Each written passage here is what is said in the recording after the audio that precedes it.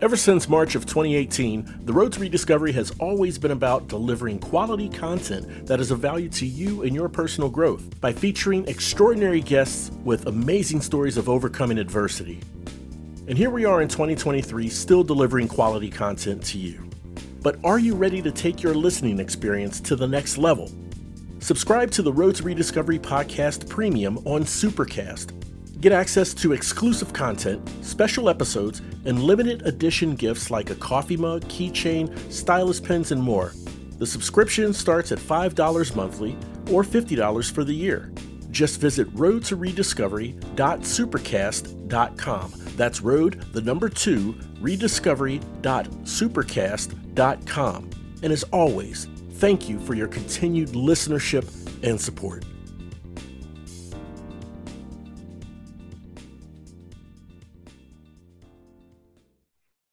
Our lives are laid out on a road of bumps, turns, struggles, and more. How do we respond? How do we endure adversity for learning and growth?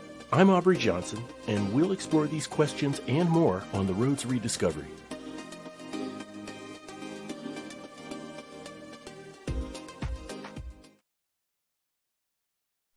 Hello, everyone, and welcome to another episode of the Road to Rediscovery.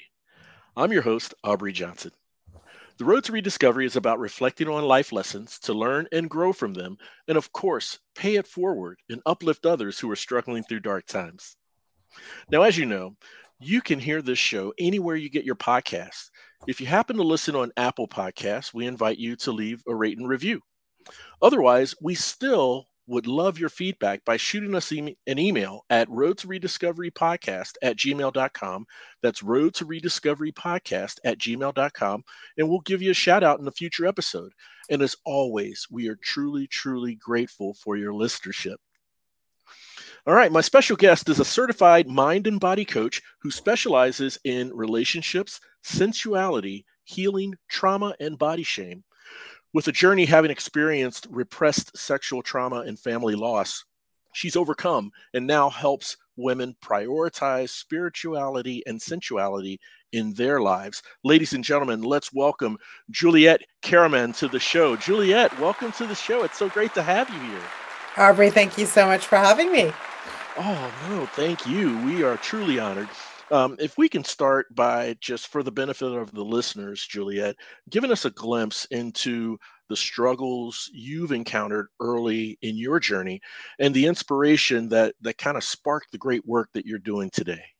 I know that's oh my goodness. Do you have time? No. That's a loaded question, right? Yeah.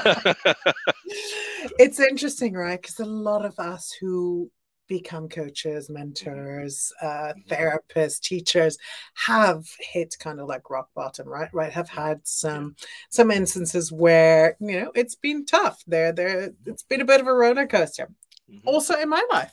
I mean, it started pretty early, I think. If I'm really honest, I had an uncle, I'm Dutch, so in Holland we call everyone that's older, we call them uncle. So I had an uncle that molested me, and I didn't quite know what it was, but I went to my mom about that. She's like, no, that's just normal. That's what uncles do. And I was like, at 6, I was like, okay. Yeah, so right. Kind of like bookmark that, but just it didn't get really bad, but it was just really, really uncomfortable. So the shame started loading in. It's like, oh, I'm doing something wrong.